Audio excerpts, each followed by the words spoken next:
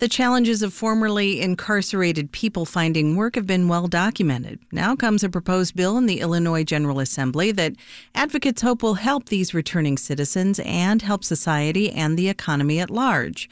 WBEZ's Esther Yoon-Ji Kang has the story. When Darius Digby came home from Illinois River Correctional Center last fall, he took a job at a soap distribution factory in suburban LaGrange. 2 weeks in, the company contacted him. They text me and then send me an email saying that due to your background, we have to let you go. Just like that. And I was really getting the hang of it, waking up every day and going to work. The 29-year-old who lives in Chicago's Woodlawn neighborhood says he was disheartened and surprised. That's when a childhood friend told him about his job at a spray foam insulation company. He'd been working here for a minute. I just never thought that they was hiring or never thought to ask, would they accept felons? Until he told me, my boss, he'd love to hire felons to work for him, so. After the interview and training, Highland Park-based Chicago Green Insulation hired Digby. He's been an assistant installer since July. I felt good because I'm getting a second chance. Digby says he never imagined he'd get a decent paycheck to be able to support his 2 school-age children. They live with their grandmother in Indiana after their mom died while Digby was still in prison. So now that I got this job now, I'm more stable and I could do more for my kids and my family. And I never thought I'd be stable like I am now. That's just what a proposed bill in the Illinois legislature is trying to do. Help people like Digby get stable. But the proposed Safer Communities Act is also trying to do something else. Help small businesses hire and retain workers in a hot job market. It's really kind of a twofold sort of initiative where, yes, we're addressing traditional challenges with returning citizens, but also turning to community revitalization as it relates to criminal justice reform. That's State Representative Justin Slaughter, who represents parts of the south side of Chicago and the southwest suburbs. He has introduced a bill that provides wage subsidies for businesses that hire returning citizens. He says Illinois has made strides with efforts like Ban the Box, which keeps employers from asking formerly incarcerated people about their backgrounds early in the application process. And there are many training programs out there for returning citizens, too. But this bill is a little different. This one, in essence, goes further in that it goes beyond training, actually puts the individual in the job. And this program is also different in that it would work kind of like a voucher. The incentive follows the individual. I don't think we've ever had a program where the individual can kind of go wherever they actually want to. And so that's somewhat innovative and creative. So Digby, for example, would have an $850 voucher that he could bring to Chicago Green Insulation, which would use it as a wage subsidy for a defined period of time. The proposed bill would also give the company a one-time $2,500 tax credit for hiring and training Digby.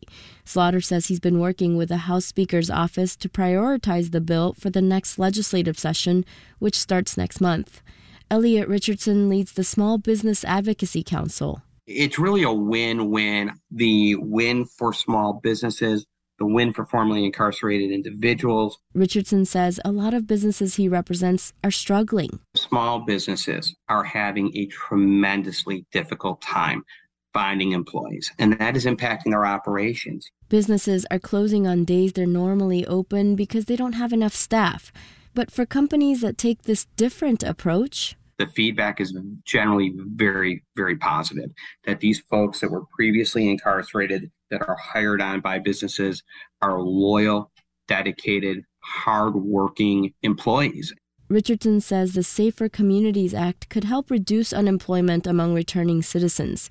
That rate is about 27%, compared with 5% among the general population, according to one study. Richardson says giving formerly incarcerated people jobs would also create revenue for the state.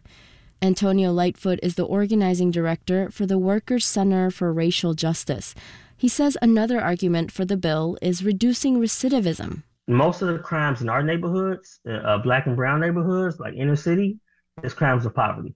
Lightfoot was formerly incarcerated himself, and he was part of the group that helped put the proposed Safer Communities Act together. We know that if people just had an opportunity to make a decent living, then they wouldn't be risking their life to put food on the table. He remembers getting out of prison and having a hard time finding a job that paid a living wage. I got a good job in 2017, and I got out in 2009. That's the reality of it. He says the bill could change that for many like him if it passes in Springfield this fall. Back at Chicago Green Insulation, James Webb preps the truck with his friend Darius Digby.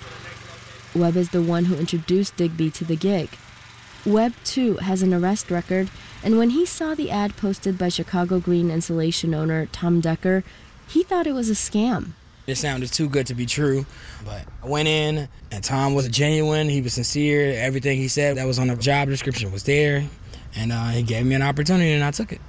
I mean, I've got 150 resumes on my computer. How many small business owners would kill to have 150 resumes to choose from?